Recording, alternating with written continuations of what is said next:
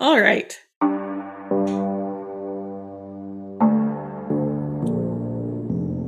Hello, and welcome to Medium Salt, the podcast where we ponder the many faces of Nicolas Cage in the 90s. I'm one of your hosts, Kate, and I'm here with my wonderful friend and fellow host, Matt.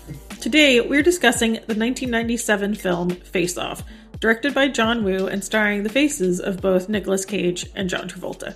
But first, banter. How's it going, Matt? John Woo, you goddamn weirdo, get the fuck out my house. Yeah, that's an appropriate statement for how I'm feeling about John Woo. He was kind of worshipped for a bit as like a god director, and I don't get it. Yeah, I really don't. He was in the 90s, particularly like late 80s, 90s. He was considered like a really great action movie director. He has like his pedigree of like, you know, he was a Hong Kong cinema filmmaker and came over, started making US films, Hollywood films. And like, that's all a really big deal. And you know, some of his films I remember as being entertaining, but like now I'm like, I don't know. Because I think he did Mission Impossible 2. And he did. And that was, you know, a fun movie. Face Off was his first main Hollywood movie, right? I think so. I think that's what I read. Yeah, I think that certainly was the biggest. Well, I don't want to say his earliest big hit because, like, it was 97. Yeah, he was making movies in Hong Kong before that, but yeah. For me, this is kind of another True Lies, only not quite as egregious with the actual plot. Yeah. Mainly, well, kind of also still a little bit. Okay. Well, there's definitely some things. Oh my goodness. Like the weird obsession this film has with fucking other people's wives. Yeah, it's a thing. Like it comes up multiple times. Yep. So as I was watching this film, I kept thinking, man, whoever wrote this film has never had a human relationship. Like with a child or a parent or a partner or at work or anything. No, they've never spoken to a human being. It's like if aliens came from space and we're like, we're going to make an action movie where we switch two characters' faces, and then because humans are dumb, no one will notice, you know? Mm-hmm. You know, it's funny you say that because one of the writers of this film was also a writer on The Mask. Which is like another kind of like big, like, oh my God story. Like that's another movie we need to cover just because of like how egregious it is. Yeah. And then like, other than that, like the writer's have done other things. Lara Croft, Tomb Raider in 2001. Also bad. Apparently there was a Curious George movie in 2006. Well, I mean, the Yellow Hat guy and Curious George have a very strained relationship, so I'm sure that came across well. Yeah, but other than that, like the writers, I don't think they've really done a whole lot. It takes a long time to travel from outer space. They probably made enough money on Face Off. They're just like, okay. That's essentially what one of the mics said. He was broke before. It was Colery or something. He was broke before, and then he said ever since Face Off, he's been not broke. And I was like, well, that's good. It had a budget of $80 million and it brought in $245 million worldwide, which is you know, not chump change. It's a really good. It's perplexing to me, but the 90s, I'm going to say maybe everyone was just on coke and everyone thought this is the best movie ever because apparently they did. Like it actually won an award for the writing and... Yeah.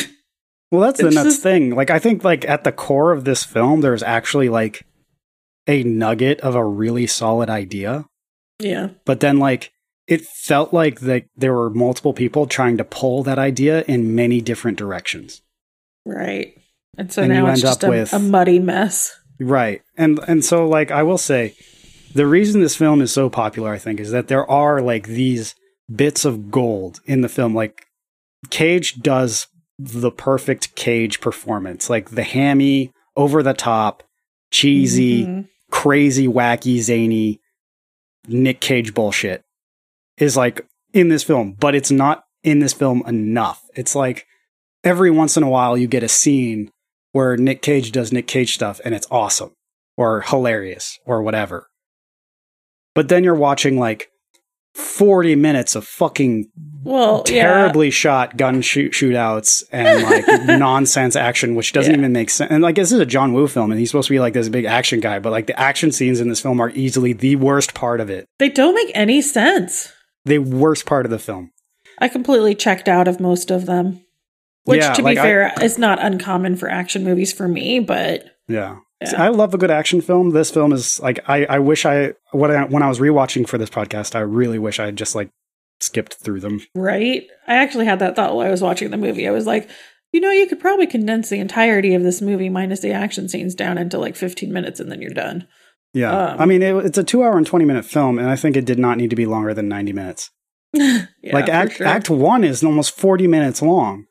And we don't need that long of a setup. You have a good guy and a bad guy. They switch faces, go. Like, I don't need 40 minutes of fucking bullshit airplane action fight sequences because you got a deal on an airplane set that day. Yeah, but they actually did really destroy that airplane, so they had to do it in one shot. That was half of their $80 million budget. There you go. They're like, well, we really want to destroy this fucking airplane, so... there are so many action sequences in this movie. It's like, they just did that because they could. Like, it has no reason to exist. It didn't need to be in the movie. They just wanted to make 6 boats and have a boat actually throw itself into another boat. Oh, the boat action scene in this movie? I was like, why are they on fucking boats now? Yeah. Poor Aaron, because he was watching it with me. He was like, yeah, I checked out for just a second, and now they both have boats? And I was like, yep, that happened. Yeah, and it's like inconsequential too. It's like they just run up and the guy, all of a sudden he's on a marina.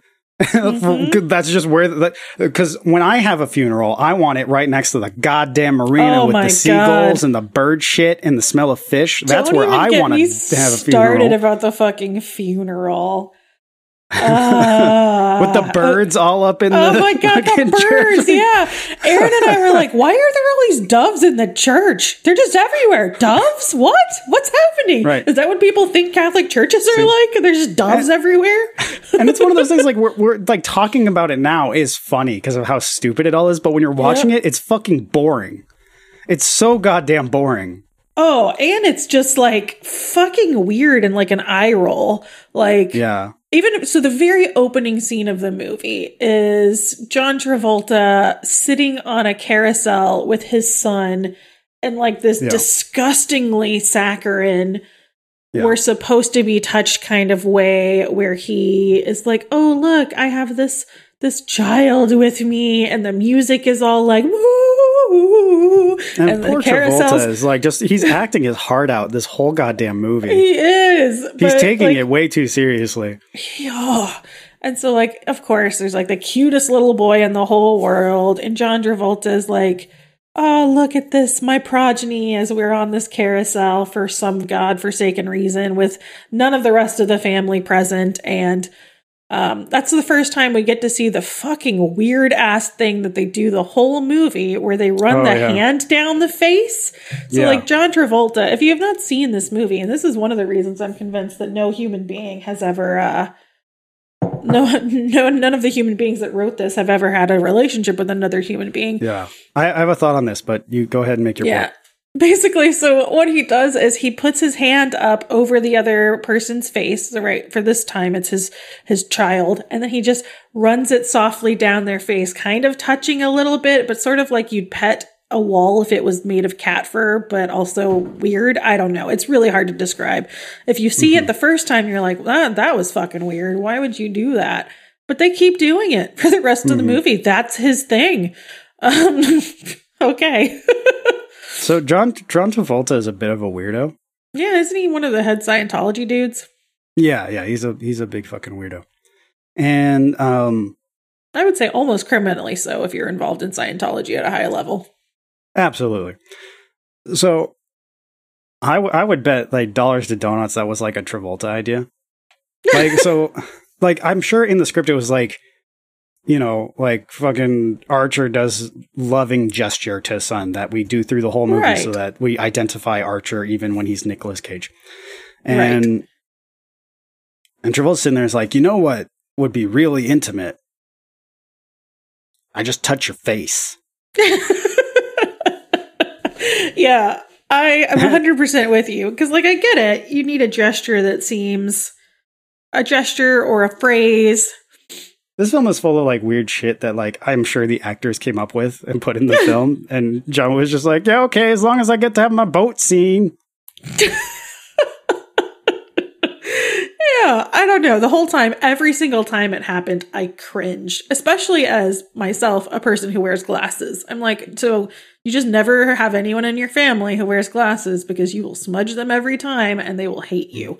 So, well, you know, if you really loved each other, you just look through the smudges.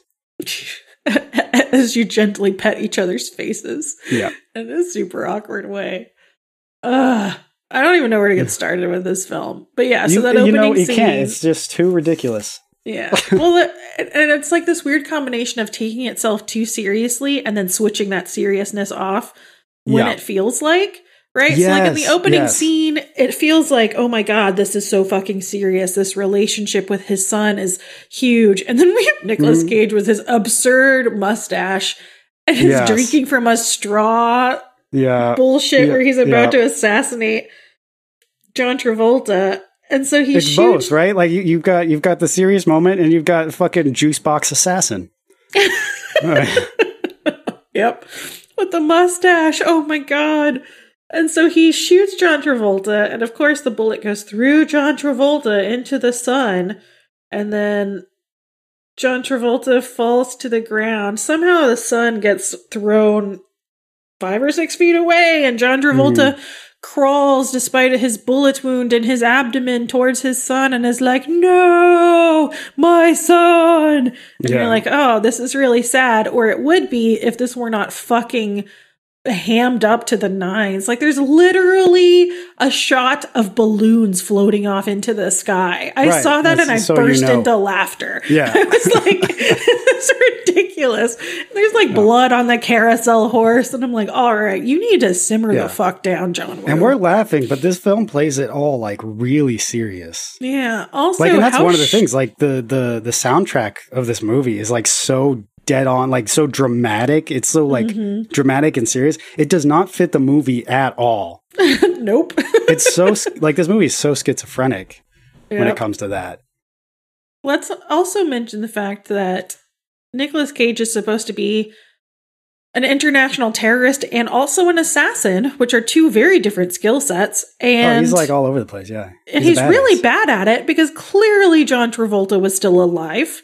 And he didn't shoot again, right? He's like, oh, well, I guess that did it. He really wanted to kill him for some unknown reason, right? Like, I don't know why you would be an international Listen, terrorist. I spent all of my bullet money on juice boxes. On this juice box.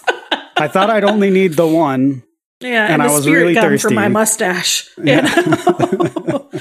Yeah, it's absurd. And also, it's never explained why at the beginning. Why did he want to shoot this one random FBI agent? Listen, the FBI is a fucking... guy. Yeah, the FBI is a fucking bureaucracy. No one in the FBI individually matters, right? Yeah. And well, this movie is like... It's all like opposite of Save the Cat. Like, we don't establish that Archer's a good guy. We establish that Cage is a bad guy. Right.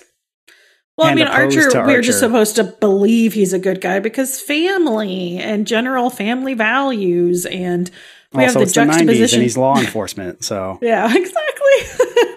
Well, he's in the FBI. Of course he's a good guy. Okay. But he's in a secret division of the FBI that's so secret they can't get anything done, which is very hilarious. Useful. That's very good. Which actually comes off as kind of fashy later. Yeah. Because they're talking about, like, the film is just, like, justifying government overreach over and over and over again. Until at the end, there's literal FBI hit squads just killing people indiscriminately. Yep. All over the world, blitzkrieging. And this is like, this is okay. Well, but Matt, they're bad guys. Right. There are only 2 types of people in the world. Good guys and bad guys. So, yeah. Which is a complete undermining of one of the... If you want to say that this film has messages, of one of the film's messages, which is if we switch places with a person who we see as diametrically opposed to us, we actually do still have those traits, right? Yeah. Like when we see our characters switch places, we see them starting to enjoy their new roles and understanding those different parts of themselves that could have been. Yeah. I mean, the film definitely touches on those things, but doesn't commit to any of it. It doesn't. It doesn't commit to any message. Which makes me wonder if that was like a Cage thing. Like, I feel like Nick Cage like added some of that. Like, he's like, hey, I need a scene where I have where I struggle with my identity, because Nick Cage wants to act badly, and because if you know, like, Travolta's character doesn't have that issue. There's no point where Travolta's sitting there going like, oh my god, I'm my enemy's face. Rah! He's just sitting there like, I miss my old face. But Nick Cage is sitting there having like a fucking crisis of identity. Well, John Travolta does do the thing where now I can be an American hero, which makes no sense because he was an international terrorist. It's only later that they're like, oh yeah, I can be an American hero, and also we can use this to our advantage by destroying our enemies. But at first he's like, yeah, but what about me being an American hero? Because he's telling his brother, right, after he gets him out of prison. It's like, oh yeah, because that's obviously a thing that you want to do. You're a human being. You could have been an American hero from the beginning if you wanted, right? Like, right. Oh, like the motivations and the plot line of this film is all very, very hazy. None of it makes any sense if you think about it for more than a minute. Yeah. Like, all you need to know is, like, you know, Castor Troy is bad guy who wants to do bad things because he's a bad guy. For no reason aside from the fact that he's a bad guy. And Archer is a good guy who wants to do good things because he's a good guy. And also is having a crisis of identity for some reason. And also revenge his son's death. Yeah. You know, and I can't really speak to how one would grieve a child, right? Because we see most of the movie happens, I mean, the entirety of the movie for the most part happens 6 years after this child's death, right? And we are given to believe that has consumed John Travolta's character for this 6 years. It's ruining his marriage. It's ruining his career, right? Like, he's hyper focused on finding this one person, this one Castor Troy who has who killed his son and tried to kill him. And then I guess that was fine. Gave up after that. Like, what? Ugh, the whole thing. I have like so many questions. This movie is like, all right, let's practice how well you can suspend your disbelief. Yeah. Like, well, it's all of it is a vehicle to get to the action scenes. Like, I'm convinced. Like, it's all just an excuse to get from set piece to set piece before, like, the Marvel films nailed that formula. Yeah, that's fair. But the action scenes are terrible. And then it's full of, like, just bullshit 90s dad movie bullshit. Oh, yeah. Like, oh, you got the rebellious teenage daughter who's all gothed up.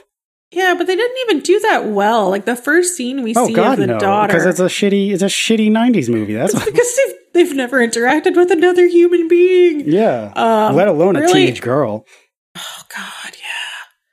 So the first time we see, John Travolta come home from the family, or to his family, right, to his wife and his daughter, in John Woo's defense, I think some of the writers wanted to replace, what was the actress's name? I can't recall.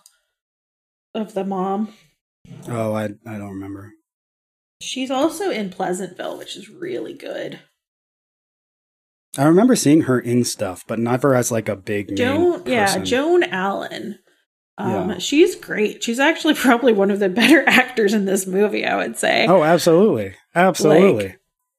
But yeah, so she's having this serious conversation with her teenage daughter. We only hear snippets of it, but it's like, oh, I'm always on your side. I'm just, And it turns out that this teenage daughter was suspended, and they never exactly say what for, but she turns to face the camera. And it shows like the goth makeup. And she has like this horrible spider eye makeup on. But not and Archer just goes, oh.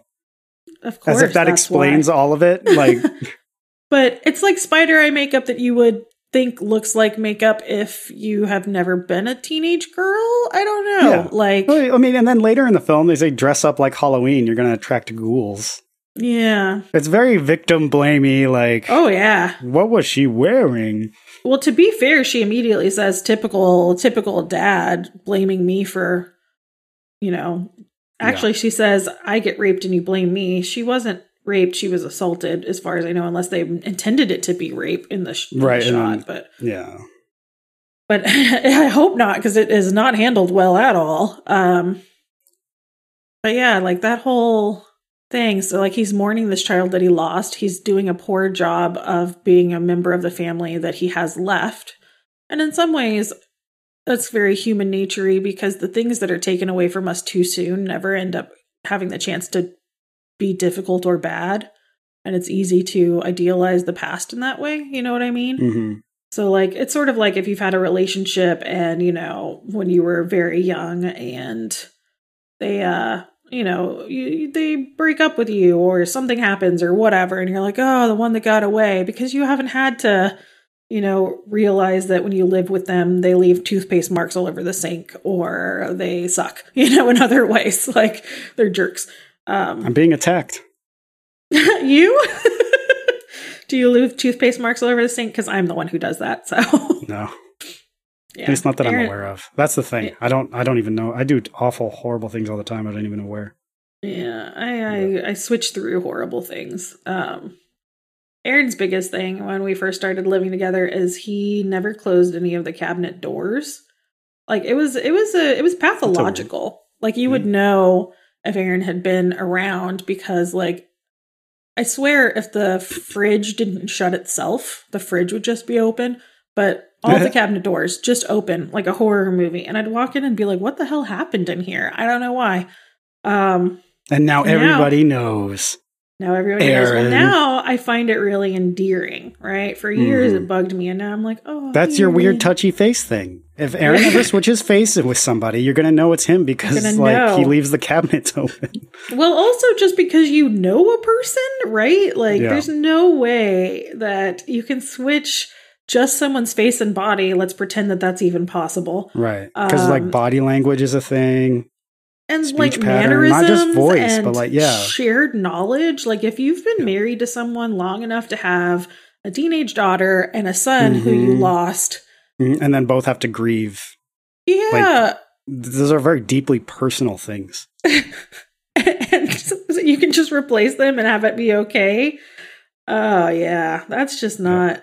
That's really the most unrealistic part. Like, I could almost, the whole, okay, we're switching faces thing, cool. But then just to completely ignore the fact that you can't switch brains. Okay, so, the core idea of the core premise where they're switching faces is, first of all, total bullshit. Because apparently in this world, even though John Woo later goes on to do Mission Impossible 2, where they have really good prosthetics and don't need to switch faces, this film doesn't work as a contemporary piece. Like, it needs to be sci-fi, right? Yes, and in fact, the first writing of it was sci-fi. Yeah, take this film, put it on a spaceship, right, or on an alien planet where there's weird technology and the culture is different, and we don't have to make those associations. Yep. This totally works. Oh yeah, they switch faces because technology. Yeah, because a lot of the problems in this film are just they just put in technology for no reason. The prison. How does the prison work? Magnets. Why? That's got to be so expensive. I had that thought too. Right? I was like, why are we spending this much money just so convicts can't walk? This secret black site prison is basically Guantanamo, has magnet. Why? Just put them in a concrete hole. Right? There are much simpler ways to be really unkind to people. Right, and it's overpopulated. You see how crowded that cafeteria was? Well, how many people are we putting in black sites? That's probably not a question we should ask. Well, well, right now it's mostly foreigners, but how many citizens are we putting in black sites that we have an oil derrick that's all of 100 feet off the coast of the fucking California? Far enough that an out of shape John Travolta, who recently underwent a horrible surgery. Yeah, could just swim to it. Could swim. A couple of comments about that. So the first writing of this was actually, like you're saying, it was an absurd sci-fi movie where most of the manual labor was done by chimpanzees.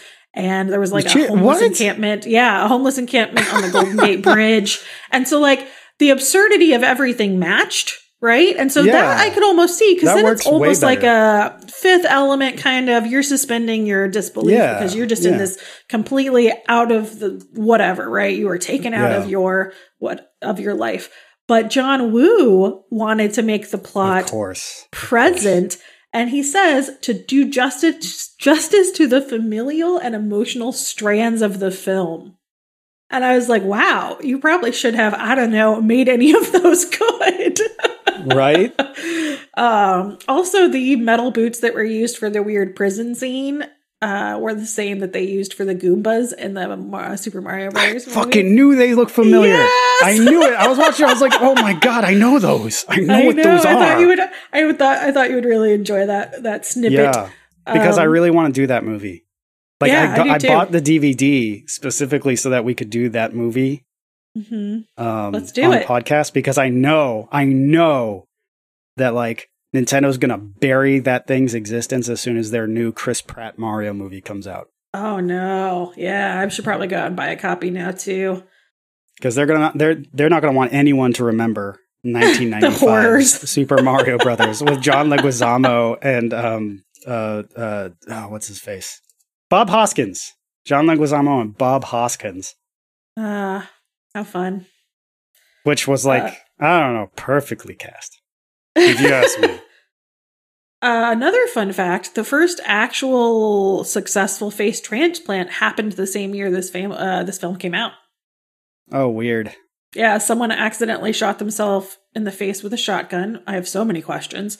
And yeah, they actually had their face transplanted, which in real life actually looks like... It's probably Hunting with Dick Cheney. Which in real life actually looks like having large pieces of skin taken from your ass, probably, and put onto your face. You know, like it's not like in the film where it's like, well, faces are just interchangeable. Here, we have this laser and this face-sucking vacuum that's made to just take the face off. And also no protocol for debriefing if everyone dies. Yeah. On this secret mission. Right. Not very sterile either, right? Like, oh, God, no. It's just like a random... Here's this face in a jar. Again, this film really works better if it's just a regular sci-fi film. Yeah, they should have just done a weird-ass sci-fi movie, which is kind of what they wanted to do. And instead they were like, let's do that, but like today, though. Yeah. And then if you either shortened or took out most of the action sequences, I think this film gets better. Yeah, I agree. Because the best bits of this film are, like, first of all, the concept. You're switching faces, so you have actors pretending to be each other's character as well as their own character. Which they actually do well, for the most part. So I think Travolta does it really well. I think Travolta does a really good Nick Cage impersonation, and Nick Cage does a really Nick Cagey impersonation of John Travolta, yeah. Like, Nick Cage just does Nick Cage, and that's great. Travolta does a pretty decent Nick Cage. Doesn't seem like he has a lot going on. He's really sort of like a placid lake upon which you project your own emotions. I mean, it is the problem. Like, how do you do a Travolta impersonation? Right? Everyone can do a Nick Cage impersonation. This fucking Nick Cage. He's a weirdo. He'd just be fucking weird. Do you want to know what I found hilarious? So while they were reading the script, John Travolta came across that line that Nick Cage says about the chin thing. Like he says, he mentioned something about John Travolta's chin, right? Like his ridiculous chin. And John Travolta had to get reassured by the writers that they weren't making fun of him. And they did, but I'm also like, oh yeah, we're totally making fun of you. Have you seen your chin? You should have, that's one of the most implausible parts of this movie. You can't switch faces and ignore the fact that you have like an entire county as a chin, you know? Right. Especially when like the whole premise is like, you guys look really similar. And I'm like, no, they don't. Not at all. If they were to remake this movie and they did fucking Harry Potter and Frodo. Yeah. Those would be two people. Daniel Craig. Yeah, Elijah Wood and not Daniel Craig. Whoa, Daniel Radcliffe. Radcliffe. Sorry, Daniel Craig. Yeah. That would be a very different movie. Yeah. Well, it's interesting. They also originally wanted Arnold Schwarzenegger and Sylvester Stallone for this movie. And I was like, okay, we're just going for guys who are big. Men. Men. Yeah. So. With rebellious teenage daughters a la True Lies. Yeah. And you notice at the end of the film, like, the daughter is, like, backed into, like, quote, like, normal. Oh, yeah. Quote unquote. Like, look, she's wearing everything's pretty fixed now. clothes and everything's fine despite all of this fucking trauma. Daughter, not goth. Wife, unfucked. Son, replaced. Oh my God. The son replacement. Do not even get me fucking started. So the very last scene of the movie, we're skipping ahead a whole bunch, but today we're just flitting around. We're all over the place because this film is all over the goddamn all over the place. Yeah. So at some point, while John Travolta is actually Nicolas Cage, he, forms this attachment to one of Castor Troy's actual previous love conquests, finds out that Castor Troy has a biological son with this woman randomly at this point. This woman who's also like in a questionable relationship with her brother. Yeah. Who French kisses her brother before they die. Yeah. Like, apparently that was her John idea. Woo, you goddamn weirdo, get out of my house. It was the actress's idea because she was like, well, their relationship's real weird. And I was like, yeah, but we haven't really seen how weird it is until the fact that you kissed him. Like the rest of the movie, I didn't, anyway. I mean, it was kind of insinuated, but like. I guess like they live together and he cares about her. They were really touchy like at the FBI offices. Yeah, that is also true. But also, why though? Anyway, so she has... Yeah, like it was unnecessary. Castor Troy's son, which is almost a clone of... almost a clone of Sean's son from the beginning of the movie. They even have the same fucking haircut. Right, because that's not going to fuck up your head. Yeah, so Sean, looking like Castor Troy, protects this child from an FBI raid against his previous coworkers, or his actual coworkers, I guess. FBI, more like FBI hit squad, because it was not a raid. Like, they didn't come in with the intent to arrest anybody. Like, they came in like... They wanted to kill everyone. Yeah, they were, like, they shot first.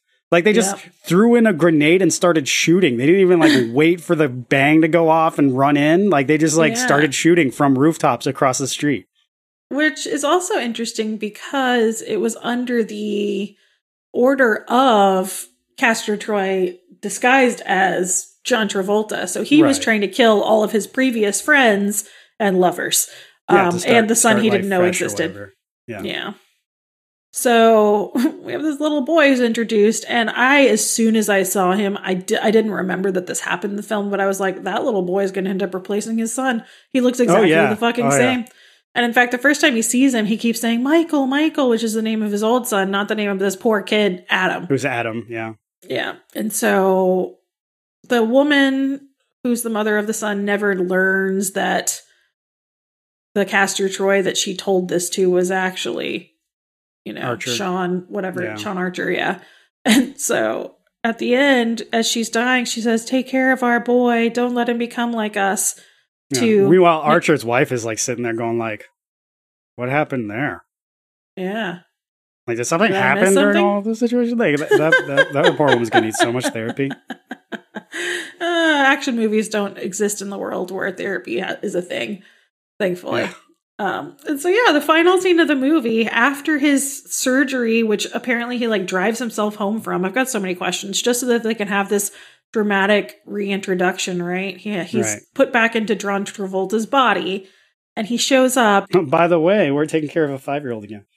Yeah, he shows up, and his whole family is like, "Oh, so happy to see him." And he's like, "Well, I have one more thing to talk about." And he brings in this poor child. Like, did he kidnap him? Like, I've got so many questions. And they immediately accept him without any conversation at all. And the daughter does the face thing to him, to the poor little boy. And the little boy's like, yeah, this is fine. Touch my face. No. I just lost my family and everyone I've ever known and loved. Yeah, it survived a huge, horrible, in a fucking gunfight. I watched them die while I listened to music on headphones. Yeah. But it's fine. See, the headphones erase the trauma. Yeah, apparently that headphone scene was wanted so much by John Woo, the studio wouldn't pay for it, so he paid for it out of his own money. I was like, okay. That makes sense. Sure. I believe it. He wanted to put like some really dramatic music there, like probably license the song and Yeah. And so yeah, they have wanted to do it replaced. Oh, and it's like an instant replacement too. The daughter's like, oh yeah, let's go show you your new room. You know, it's a good thing we can stop grieving the child we lost. It actually I think it's been a few years, but yeah, it's been 6. Yeah. And he's about the same age as the kid when they lost him. You know, he's 5. In some ways, it really reminds me of the story of Job from the Bible. I don't know if you're super familiar with it, but, you know, it's basically like Job is set upon by God to test his faith, right? And so, you know, actually, I think it's supposed to be like the devil. I'm sorry, I haven't read this in a long time. Now, I'm an idiot, but I think it was like God and the devil made a bet. Right, kind of, right? Like that's the idea. Yeah, like Job's life was so good. He's like, of course Job wants to follow you and is faithful to you. Look at how great his life is. Yeah. So God's like made a bet with Satan. Was like, oh yeah, I bet you. I bet if I fuck up Job's life, he'll still love me. Yeah. And so and like God does things like he takes away all of his cattle and all of his his land goes barren and whatever, and then he kills all of his children. Right. And then he tells Job to kill the last one, his last remaining surviving son. Or is that Lot? Yeah, that's a different story. Ah, fuck. I'll just edit that out so I look way smarter. Yeah. Well, it could be. Well, no, because I think he the point is like none of his children are named. He just had a bunch of offspring and they were all killed by God. And so he loses his entire family and his entire livelihood and all of his possessions. And he's still like, oh God, I'm sure that there's a reason for this. It's probably not just that you're making bets. And then in the end, God wins the bet. And he's like, don't worry, Job, I will restore to you everything I took twofold. So he gets all of his kids back and he gets all his land. And I'm like, people are not replaceable like that, right? Like, it's not like you lose your entire family and you get a new family and you're like, oh, thank goodness, nothing ever happened. Yeah, that's what this made me think of. Like, if you wanted a new kid so badly, just go fucking adopt one. You don't have to kill an international terrorist and steal his child. And so, I don't know. I feel like this film it's pulled in so many hundred different directions that it makes no sense whatsoever. It really, there were moments of pure performance joy watching Nicolas Cage ham it up. But for the most part, it's just boring action sequences, dramatic scenes that make no sense, where the stakes are weird. Mm-hmm. It's mentioned multiple times that Castor Troy likes to fuck people's wives. And so it's a really, there's this huge, tension building moment. Oh God, is Castor Troy disguised as Archer going to fuck Archer's wife? And that's supposed to be this huge driving thing. And the answer is yeah, of course. Of course he's going to do that. And then when that's going on, we're going to cut to Archer as Nick Cage as Archer being sad about it, as if he knows that that's what's happening. And where do you even start, Matt? When they finally reunite, one of the first things that Archer's wife, whose character I don't even know the character's name, Dr. something, Dr. Eve, Dr. Archer. Her name's Eve. Eve, yeah. So Dr. Eve Archer is just we've been living as man and wife for a week, which is such a weird fucking way to say that. Yeah, it's hey, I kind of fucked the guy who killed our son. And of course, Archer apologizes for putting her in that position. Right. It's no, the issue is that she's traumatized, you dick. Yeah. Also, she has been violated and she's feeling a little out of sorts at the moment. She doesn't care that you're okay with it raped, or that you're sorry. Yeah. Yeah. Also, I've got some scientific questions. Do face swaps involve genital swaps? They talked about removing they got the fat rid of from the the scar on the abdomen. chest, so yeah, I don't know. I also And where did they source that fat? Did they just like Tyler Durden it? Or like they took it from someone else. Like, I'm pretty sure you can't just like take fat from a guy and stick it in another guy.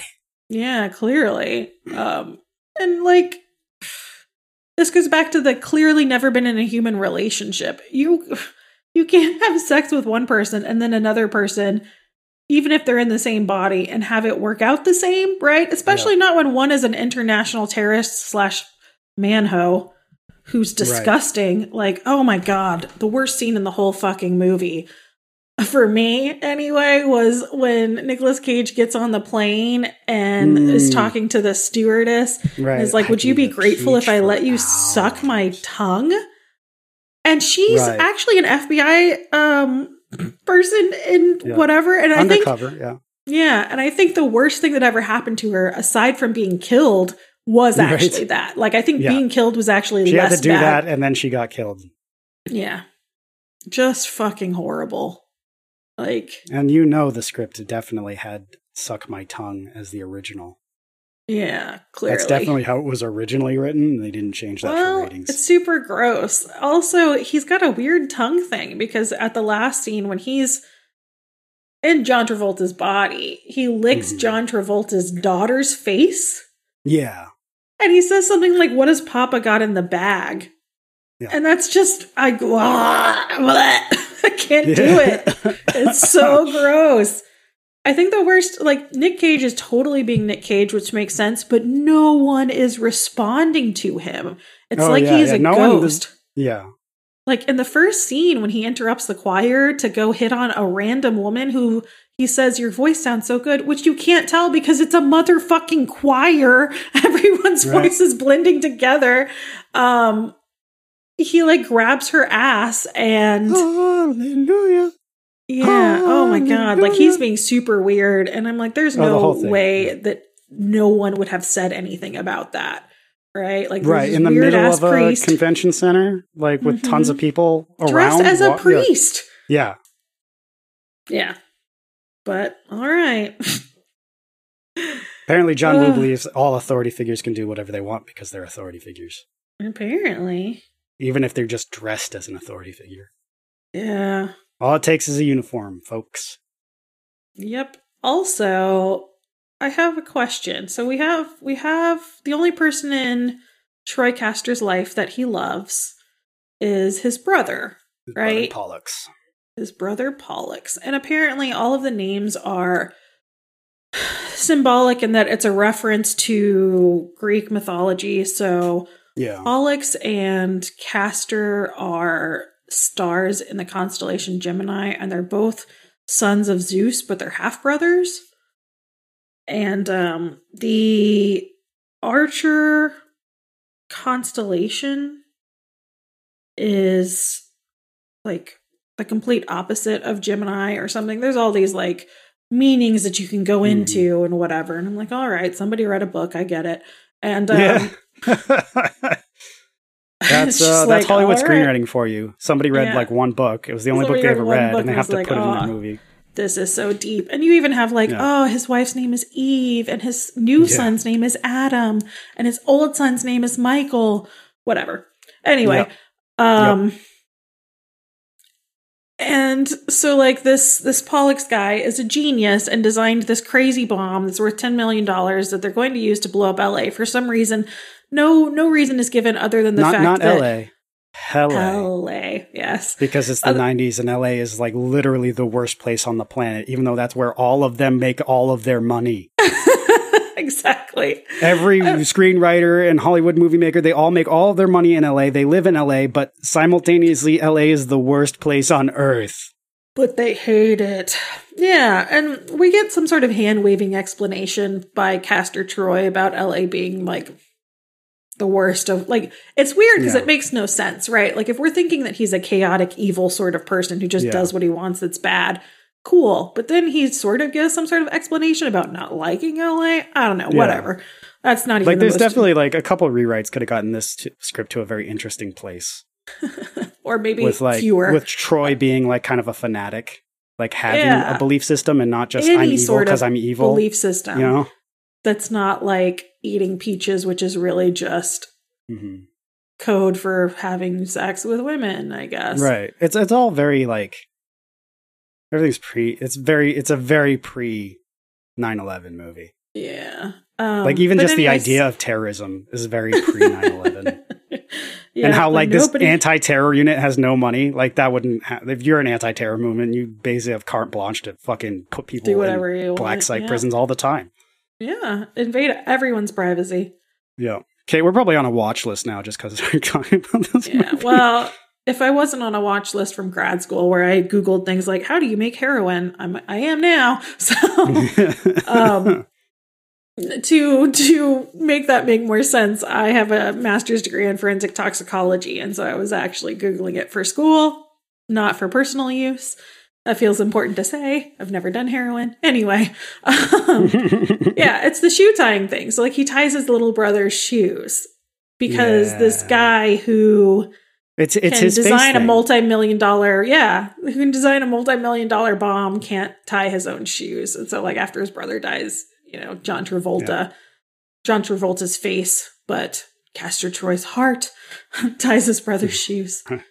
Yeah, I think if anyone hasn't seen this movie and they're wondering if they should, no. But if you have to, like maybe watch it at double speed or something. Like it's 2 hours and 20 minutes long, and it doesn't need to be. Or just like skip through the fight scenes. They're not important, and they don't add anything. Like action nowadays has been revolutionized by Matrix and much better movies. Like John Wick. Back in the day, all you had to have was a couple guns, and you were good. Yeah, it just doesn't fly now. Even just like the characterization of Castor Troy's character, where like he's met at the airport with a briefcase that always has the same thing in it, these two absurdly overt guns that are gold, and like a pack of chiclets and a couple of joints, and it's just like, why was this movie made? I don't get it. Also, why was this movie loved so much? Well, I'll tell you why it was. I'll give you 250 million reasons why this movie was made. You make a good point. I just don't like it. Yeah, so I will read a snippet of one review that I found enjoyable because this is one of the people who makes the most sense to me, because everyone else was like, this is such a romp. What a great idea. Blah, blah, blah, blah, blah, blah. What a great movie. Everyone should blah, blah, blah. And I'm like, oh, I don't understand. So this is Barbara Schulgasser from the San Francisco Examiner. Bless you, Barbara. She called the movie idiotic and argued that a good director would choose the best of the 6 ways and put it in his movie. Woo puts in all 6. Yes. If you keep your eyes closed during a Woo movie and open them every 6 minutes, you'll see everything you need to know to have a perfectly lovely evening at the cinema. And that's 100% true. Yes, absolutely. He's like, he's one of those authors who just doesn't edit, right? Like one of the rules about writing is you're supposed to like only keep 80% of what you've written, right? Like you got to kill your darlings, you got to cut stuff, you know, things that are quick and it's a film that doesn't have a cohesive thesis as a result. No. It doesn't have a cohesive thesis. The plot makes no sense. None of the relationships ring true, right?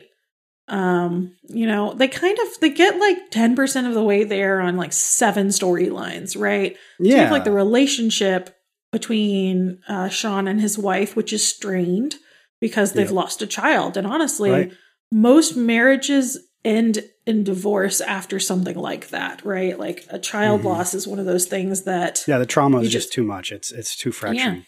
Yeah, it fractures the relationship. And they've stuck together, but he's also, you know, hunting this man down, so he's still obsessed with it. Like that is his new marriage, right? His revenge plot against Whereas Castor Eve is clearly Troy. kind of like trying to move on.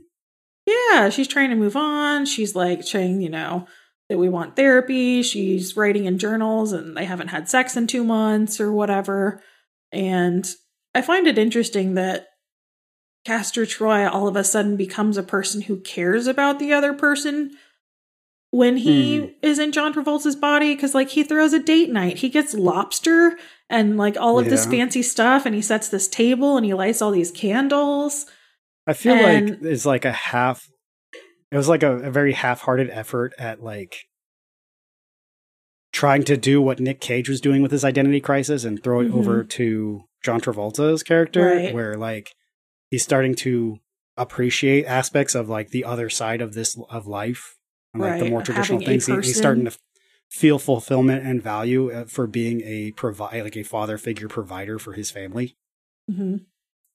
But they never go all the way with it. They never really explore it. It was just like a couple scenes and like, yeah, that was the first 10% of that storyline, right? Like it could have gone so much better, and it didn't. It didn't go anywhere. Yeah, like there was the scene where the scene where he pulls the boy out of the car through the window. Yeah, like, so his daughter's in the car, and Yeah. the guy's like trying to assault her in the car outside of her house, and she's screaming and fighting him off. And then he goes and he breaks the car window and pulls the guy out and makes him apologize or whatever. Yeah. Which then leads to the Chekhov's knife, which comes back later. Yes. And the thing I hate about that scene too is he's like, here's this knife, and of course it's just one of those stupid butterfly knives that everyone thought was cool, and the knife. Butterfly knives are cool. Shut up. I know, Matt. I'm specifically calling you out. I know. Oh, or you do like the switchy flippy thing, and you're like, look at it, it's moving around so much, during which time you will have been shot several times. Anyway, and so he gives her this knife. Never bring a gun to a knife. And yeah, he hands her this knife and he says, next time, I can't remember the kid's name, the guy. Yeah. Next time he tries to do something, you just wait until his pants are down and you stab him in the thigh. And I'm like, how about we tell your daughter not to hang out with that guy? Right? Like, how about we just don't see him anymore? I mean, this is Troy. So. Yes, obviously. And that's also when we get the line about if you dress up like Halloween, you are going to have all the ghouls trying to sleep with you. Yeah. Just like Halloween, you're going to attract some ghouls. Which is so weird because he is the ghoul. He's the one who does that to every woman. Mm-hmm. Yeah. He is that guy. He's the Peaches guy. Yeah. He grabs every woman's ass and says things like hallelujah or makes weird faces. And so I think it makes his character even worse that he knows and has that knowledge that, that's a thing, because he's self-aware about it and still does it anyway. Yeah. Well, he's exploring the fatherhood angle, seeing she's trying it on, seeing how it fits. Like a new face. Like a new face. Yeah. Just want to take my face off. Also, why would they have developed this face switching technology in the first place? Like, is this in use a lot? Because they had very specific equipment, namely the face vacuums. I think the face switching thing is like just some sort of knock-on effect of Operation Paperclip, or we just took a bunch of like Nazi German scientists and like brought them over, and one was like, what I really like to do with the face? Take it off. I take the face off and we switch. We did it once with this guy. He had a mustache. And a dog. And he was like... Yeah. No side effects whatsoever. Also, the part where Nick Cage keeps saying face off, face off, face off. That was only supposed to happen once, and apparently Nick Cage kind of got in his own head about it or something and did it like a million times, and it got into the movie. I'm going to take his face off. And that's even a little bit too weird for his normal gang. Right. Oh, so good. So ridiculous. But yeah, I think the weirdest thing about this movie is it received such acclaim and got so popular. Like, it was actually, it had a 100% fresh rating on Rotten Tomatoes for years, which is weird. Yeah. Also, it came out around the time of some really good movies. Like, it came out in 97, which also had Titanic, Jurassic Park, Men in Black, Good Will Hunting, The Full Monty, The Fifth Element, and Jackie Brown. And this movie still somehow did so well. I don't understand. I mean, it did lose out to sound editing to Titanic, but... I mean, you don't beat Titanic, 97. Yeah, you don't. You can't beat James Cameron when he wants to dig up a boat, so... You're right. He gets obsessed with something, you're fucked. Yeah, he's like, oh, man, Pocahontas in space. Cool. Man, I will say they wasted two of their really good, like, some of the best... Some actors I really enjoy, it got kind of wasted in this film. Robert Wisdom and CCH Pounder. They play Who were the those? two. They were the FBI agent bosses who died. Oh, Castor Troy yeah. So Robert Um, Wisdom, like I know him from The Wire. I was where just he going to plays say, yeah, Bunny. he's in The Wire and he's so good. And in fact, after He's watching this so movie, good. I told Aaron I want to watch The Wire again. Because if you And then haven't seen The CCH Wire, Pounder. Oh, it's sorry. really good. The Wire's really good. The end. Yeah. Go ahead. CCH Pounder, like I mostly know her from Warehouse 13, but she does like a ton of like really fun, nerdy roles and like Mhm. a lot of voice acting. And all kinds of stuff. Yeah. So I really liked her character in Warehouse 13. But like those characters felt so wasted because they die in like Act 1. And it's like, Yeah. man, you've got these two. Not to mention like the only two like major like people of Black color characters in the yeah. film at all. Well, you had the Asian woman who worked at the FBI who The made very the side stick- character. Yeah, who made the stick up the butt reference. I hope they all feel really bad that they liked the murderous terrorist version of him better than the other one. Yeah. Right? Like they're like, oh, he's such a loser. They're like, oh. Yeah. Now they don't talk about it, you know? Like they're sitting there with the drinks and just like, oh my God, I can't believe I said that. They're sitting at night. It's going to haunt them for years. Like, why did I say that? Yeah. The whole department heard me. Everyone thinks I'm an idiot. Yeah. Well, another thing that the movie tried to do to be all symbolic and whatnot were the blood types. So Sean Archer had a blood type of O, which is a universal donor, and Castor Troy had AB, which is a universal acceptor. You know, like he can only take everything and not give to anyone, and O can only give to everyone and not take anything. And I'm like, ah, ha, ha, ha, ha, yes. I don't know that I have a whole lot more to say about this movie. Like, it's ridiculous. Like, there's really no reason to go through. Like, there's definitely some weird ideas about, like, the whole teenage daughter thing, the fucking each other's wife thing. Like, it's all very fucking bizarre. There's, like, weird fasci ideology about authoritarianism, like, kind of like how authority basically has carte blanche to do whatever it wants. FBI can just go kill a bunch of people, and the worst it results in is a bunch of fucking paperwork. And also, it's a good idea, right? Like, yeah, it's a good idea because there are bad guys like Castor Troy out there fucking your wife and killing your kid. Yeah. Do you think that people who are bad guys just to be bad guys exist as much as media would have us believe? Oh, certainly not as much as media would have you believe. I do know that there are definitely some like really I know personally or have worked with personally in my past, like people who are just like straight up crooks. Like how do you they get a think thrill people from it. Get from here or get from being like a 2-year-old child to being something like that? I mean, I imagine largely abuse and neglect, and like there's definitely societal things that could help reduce the amount of that exists in the world. Mm-hmm. But like, there's always going to be people greedy, people who want power. Just not nearly as much as like media would have you believe. That's like what I think. Like, I think those people whether are or rare. not, I think whether or not it's just me being idealistic and stubborn about it, I think that ultimately people are good and are frequently turned into something because of desperation. Like I don't think children are born wanting to hurt other things or other people necessarily. But I could be wrong. But I don't want to be wrong, so whatever. I'm just gonna choose not to believe that. I don't think people are good or bad. I think people are people.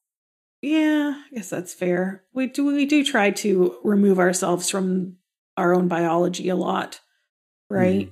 Like by constructing these moral fences, right? And you see that a lot in everything, right? At the end of the day, we're just primates who are ahead of ourselves, really. Right. You know, like we've constructed these monkeys that somehow tricked a rock into thinking by hitting it with lightning. Yeah. And we have no idea. We're just fumbling around, monkeys with typewriters. Making Shakespeare. Yeah, like we're equal parts devastatingly horrific and violent and kind of genius, you know, like with our creation and our ability to connect and communicate. Like the internet, what a great and horrible thing. Yeah. Like, should it be a thing? Probably.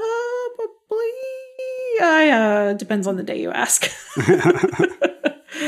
Like, yes, I do like endless videos of cute cats. Also, the alt-right.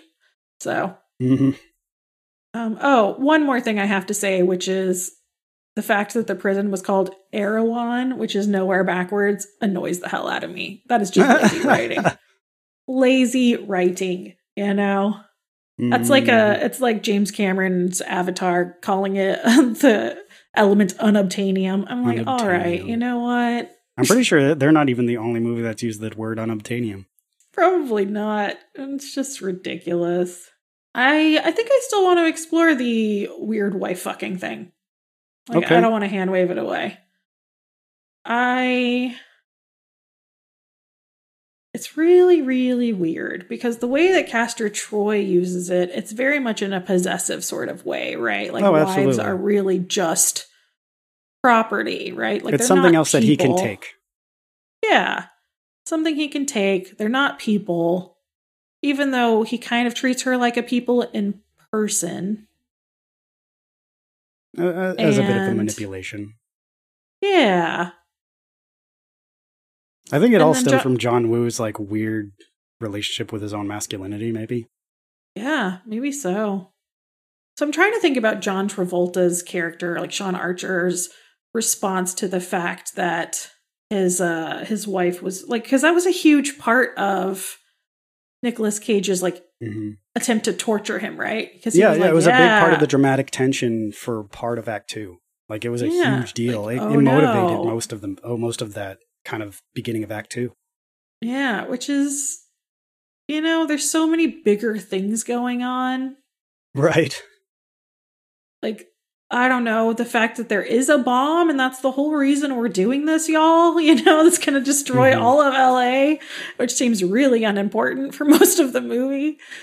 And he's still like, oh no, but my wife who, I haven't slept with in 2 months because I'm too busy hunting this other man.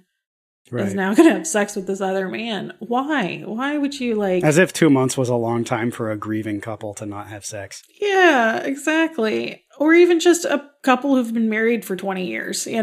Like, all right, it's just a thing, These things happen in cycles. But even just Castor Troy's decision to put himself into John Travolta's life is weird to me, right? Oh, yeah. No, it doesn't make sense.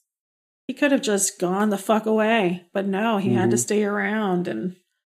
mess with stuff. He could have put on a new face and like been Castor Troy under a new face and no one would have known. No one would have known. Bounced to another country. Yeah. Again, it's just one of those things that don't make no sense. There's a lot of this movie that just doesn't make sense. Any sense. Like, I want to dig into it and figure out the grossness, but it's just like general, not even thought out grossness. I just don't think there's anything there to dig into. Like, it's all very surface level. Yeah, even the grossness is surface level. Yeah. Women are possessions to be... It's very garden variety misogyny. It's misogyny you can pick up at any big box store. I mean, I think the weird thing is probably at the time in 97, it wasn't even considered that weird or misogynist. That would be the weird thing, to look at. It's like, in the 90s, it's like, yeah, of course. You don't want to fucking your wife. That's your wife. What kind of man are you if you got people fucking your wife? That's what you fuck, not other people. Yeah. That's for your dick. Not his tongue. The tongue sucking thing. It's just so gross. I can't get over it. I cannot get over it. Ugh.